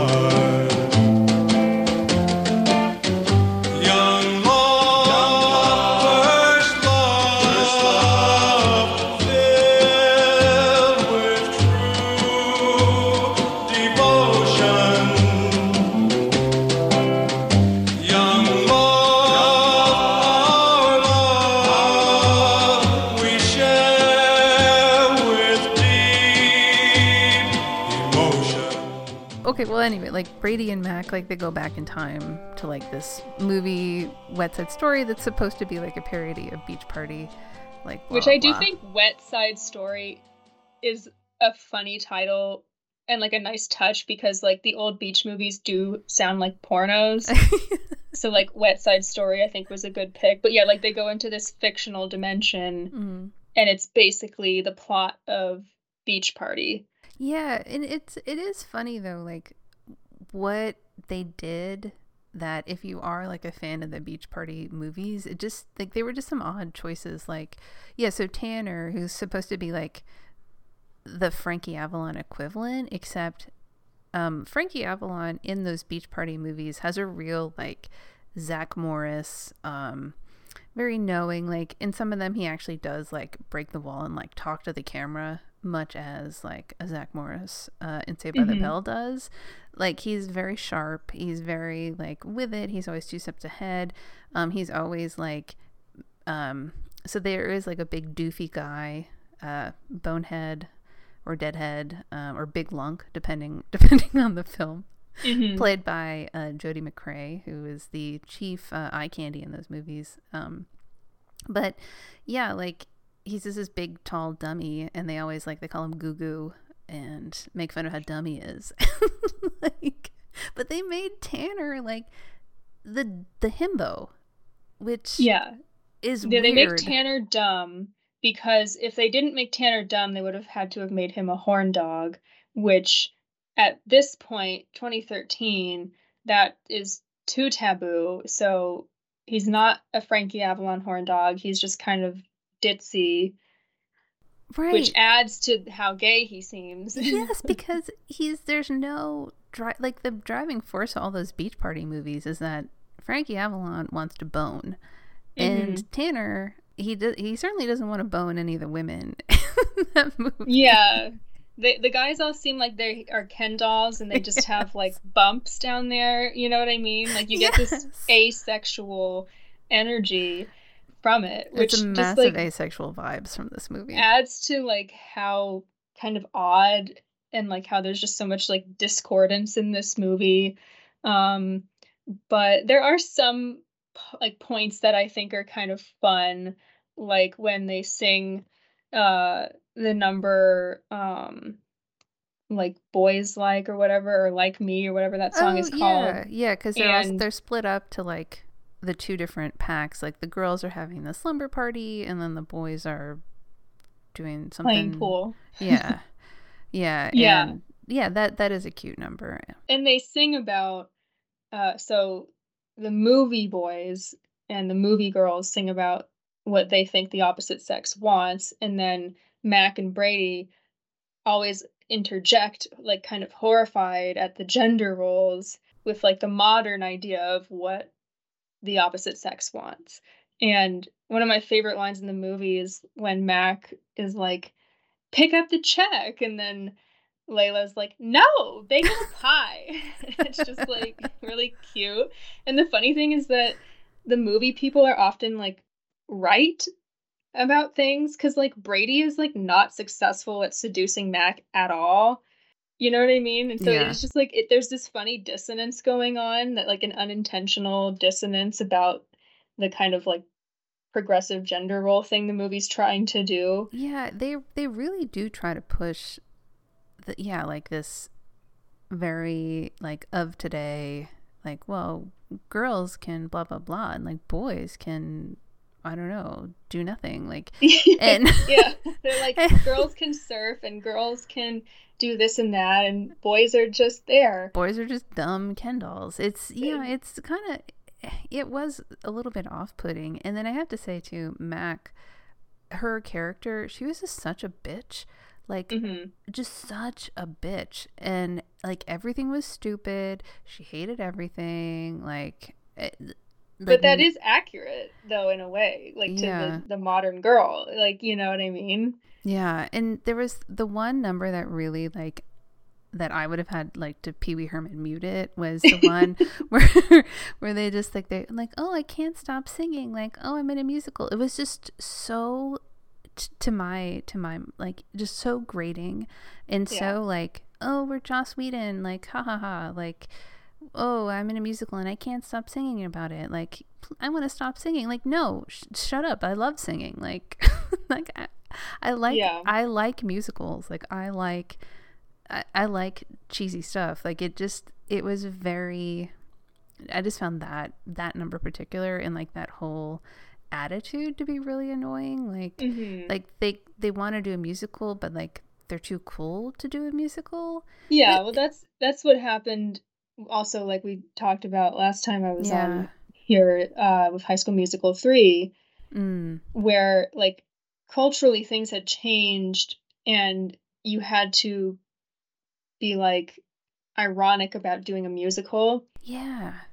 in order to excuse doing a musical, you know? And so like Teen Beach Movie suffers from that, where the entire framing of the movie is like this big joke that they're in this corny, wholesome movie, and Mac is there to make fun of everything within the movie, to like, you know, have the critique from within so that audiences won't point and laugh at it.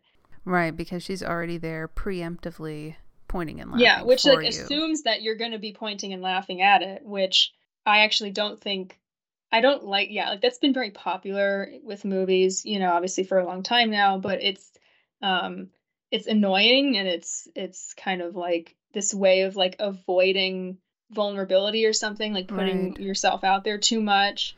Or just the whole idea that, I mean, can't we just as a culture get past the idea that like a movie musical is unrealistic?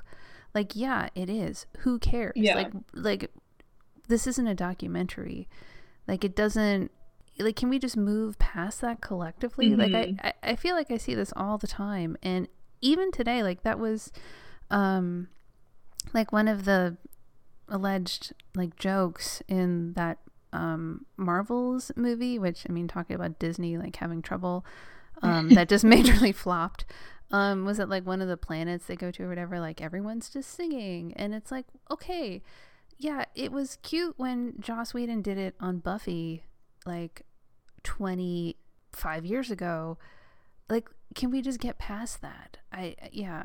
It's, I don't know. It's very, I think it's a generational thing too, where to me it comes off very Gen X, like the annoying bratty punk kid and Back to the Beach, Right. where it's like they have to make fun of everything that their parents liked, and so anything that seems too corny has to be ironically framed as a joke. And so yeah, Yes, I mean, maybe that's the it's vibe of Teen Beach Movie. this, yeah, I mean, I don't know the people that wrote it or directed, but I would bet you're right that they are probably Gen X, or at least from that older millennial generation that does feel the need to, like, everything has to have 10 layers of irony before you're allowed to like it. Yeah. And so, I mean, there's some good dancing in the movie, but you can tell that it's not Kenny Ortega standards. And it's fine. Like I remember I kind of enjoyed it when I first saw it, and I enjoyed it because it seemed so unusual being about the beach. Since that, I mean, there was a sequel which was even worse. But then there Yeah. hasn't really been beach stuff after. And the thing about Teen Beach Movie 2 is that, I mean, Teen Beach Movie, the first one, is that like there's almost these kind of tributes in a way to like Blue Crush and like the girl power surfer movies of the 2000s, because Mac needs to like catch the big wave and all of that stuff. Right. Well, and we're supposed to take note that like her boyfriend isn't going to catch the big wave. He's on the side like cheering for her, which Yeah. Poor Brady, just his yeah. whole personality is that he loves her and she doesn't care about him. And there's like some moments that are kind of fun, like that kind of fun discordance in a way, where when Layla thinks she's in love with Brady and she's just being so feminine, and he's like clearly like taken aback and like attracted to that. and she's like, "You're my hero," and he's like, "Oh," and you can tell that he's into it, but then he's like, "Oh no," and he pushes back.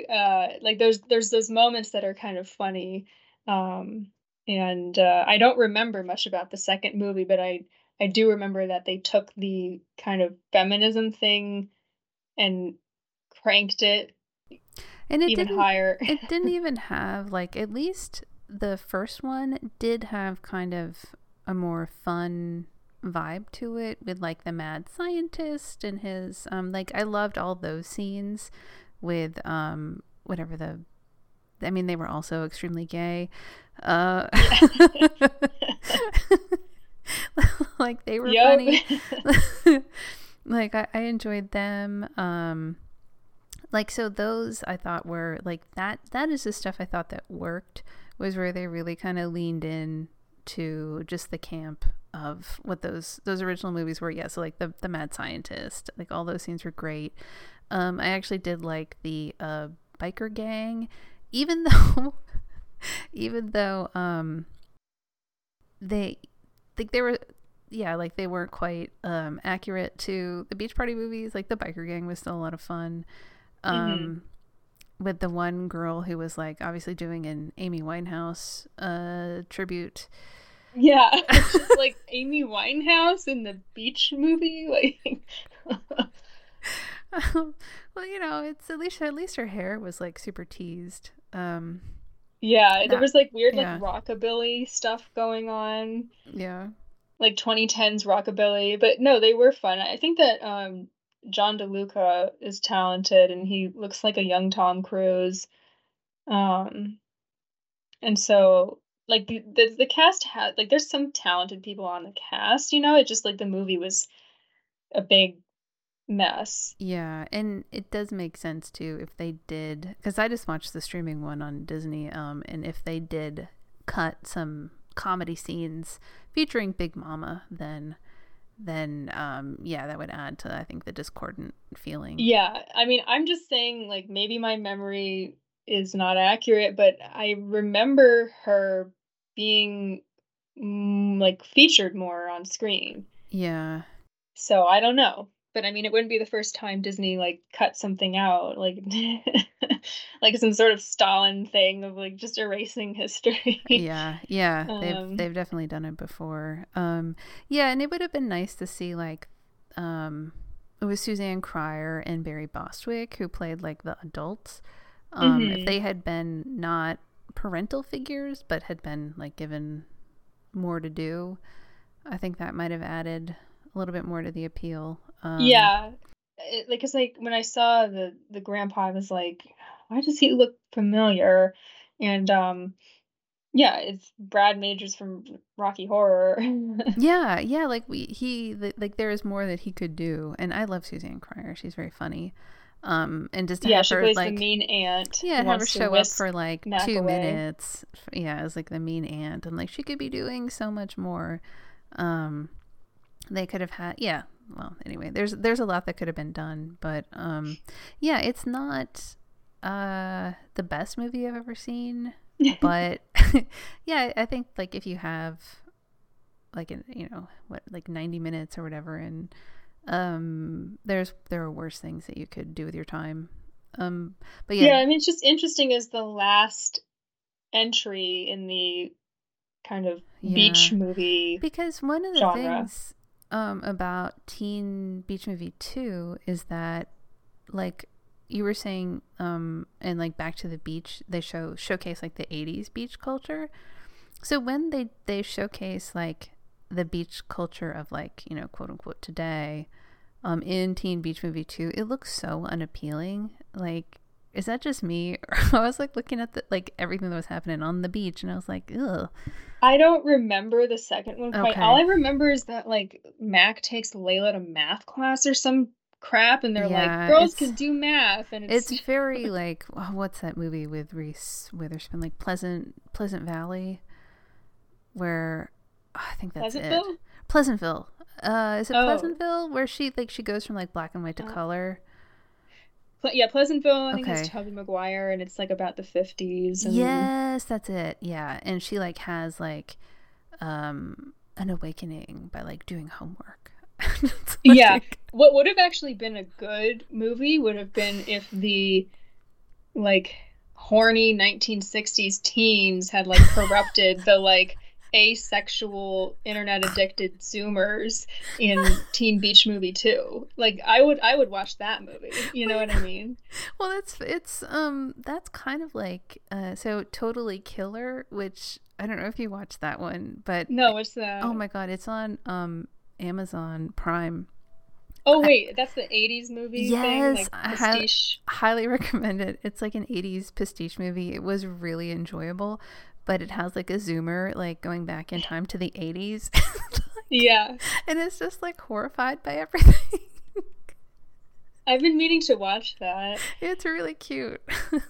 Because, yeah, like, there's this ever lingering notion that the past was so restrictive and puritanical, and that, like, nowadays we're so free.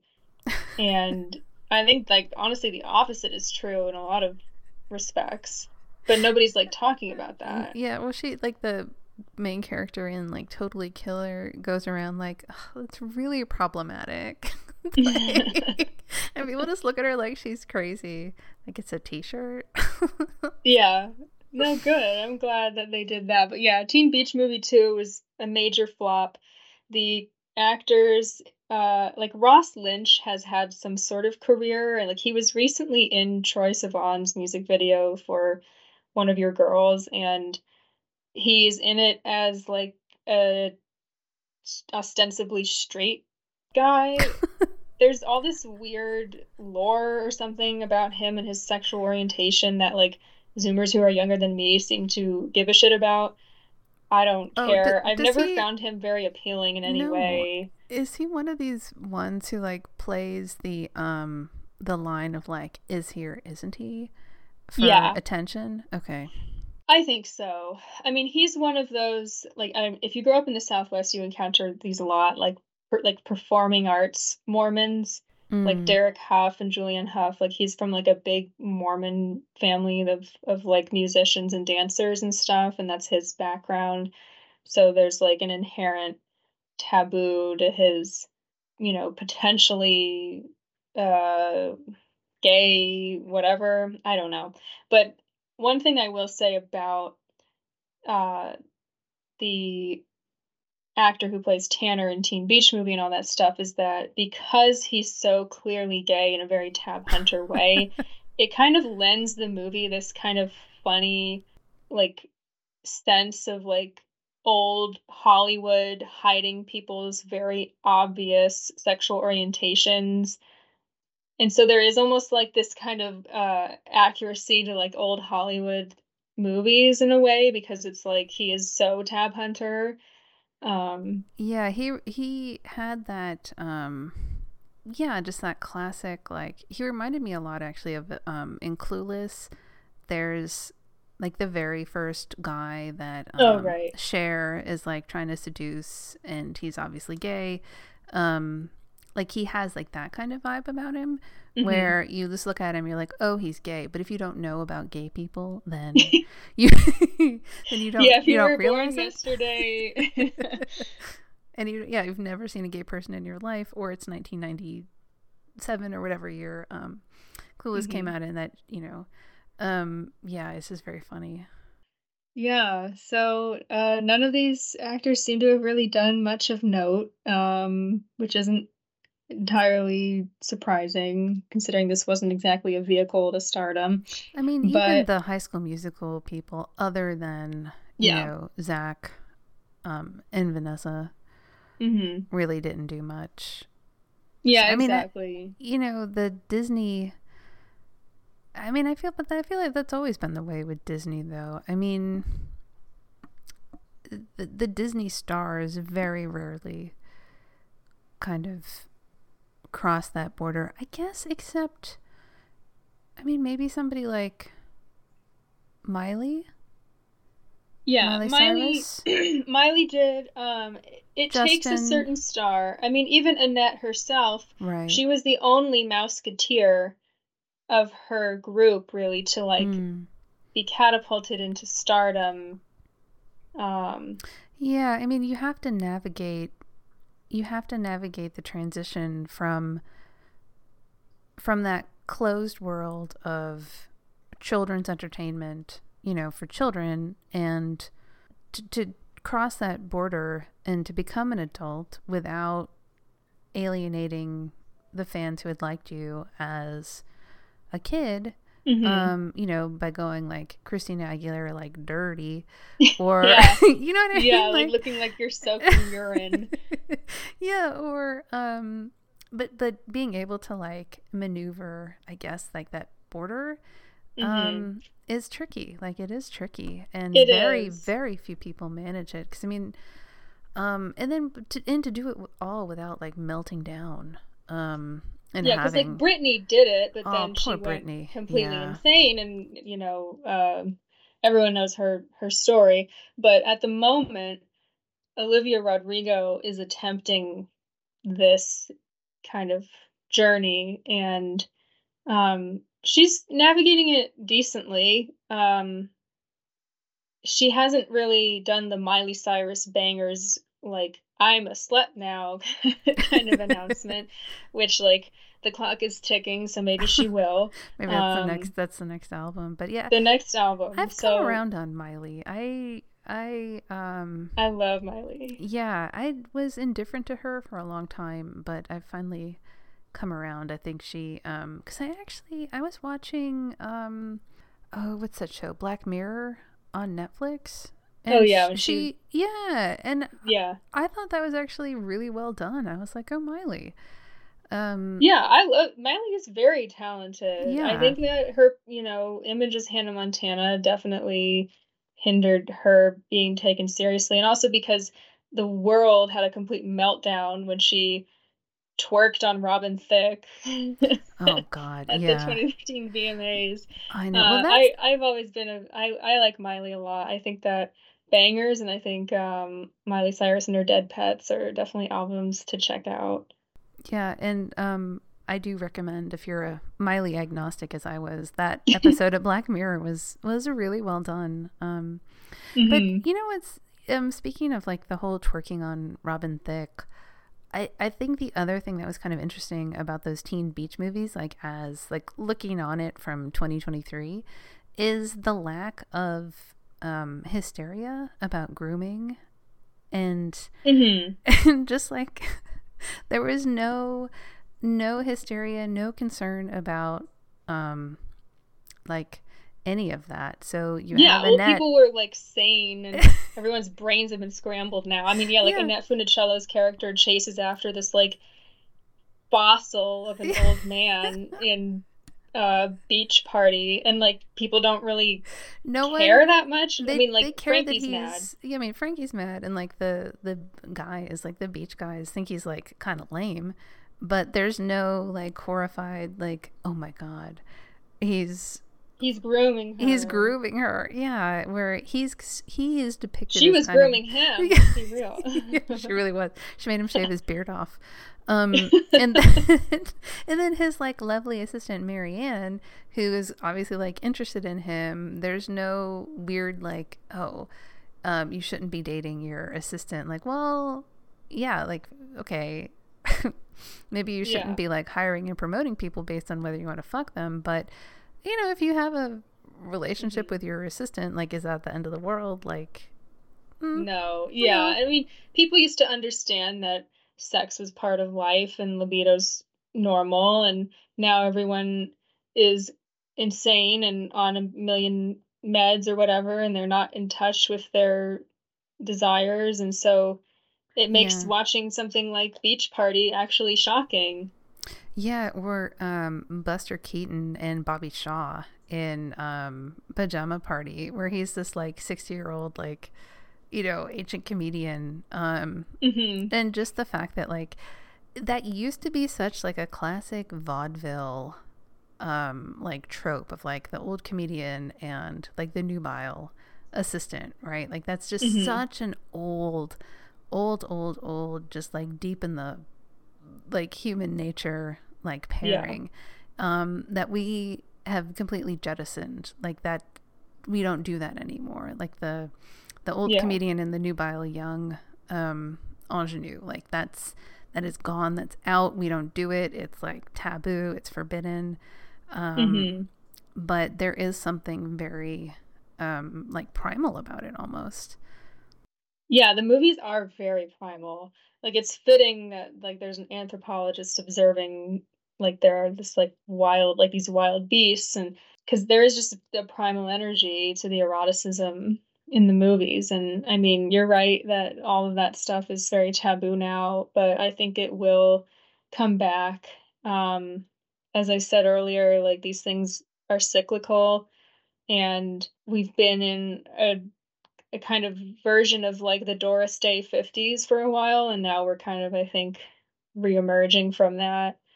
So I have hope, you know what I mean? Like I think people will push back. Yeah, I think we're already starting to see that with some of the more Doris Day 50s tab hunter puritanical Restricted and restrictive, like censored, and some of that is really just it's just flopping at the box office.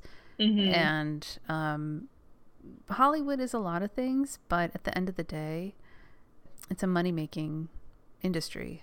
And so I think, like as tastes change, hopefully we'll see less of Snow White and the 7 ambiguous creatures that are definitely not dwarves. And we'll see more of Annette in a nice white mesh 2-piece on the beach twisting. yes, please. Well, do we have anything else to cover? I think we... No, I think that's it. Thank you for having me on again. This was fun. Yeah. It was fun to dive into these and just kind of reignite my surfing passion and stuff to go back to the source. And I'll come back anytime. Yay, yeah. Yeah, it was fun. It was a good excuse to watch all those old beach movies again. You really have to watch Muscle Beach Party. You'll love it. Yeah, well, there's this overlap of like bodybuilding and beach culture also, which is interesting. Yeah. Well, in the book, which I keep talking about, the author says that those muscle men had a current of or they would have been understood by the audience of the day to have a current of like very dangerous homosexuality, because that was associated, like bodybuilding and like homosexuality. True. Yeah. And so that's one of the reasons like they work so well as like the villains, which we might not pick up on at the time, but because this is the only one where the biker gang isn't in it, and that's because like the bad guys were these like gay hunks. That does sound fun. Yeah, it's really good. But nice. Yeah. Well, you were recording on your end, right? Because I didn't record anything. Yeah. No, I recorded everything, and I will send us out on, I think, one of the fun songs from Muscle Beach Party, which is, I think it's the Muscle Bustle. That sounds fun.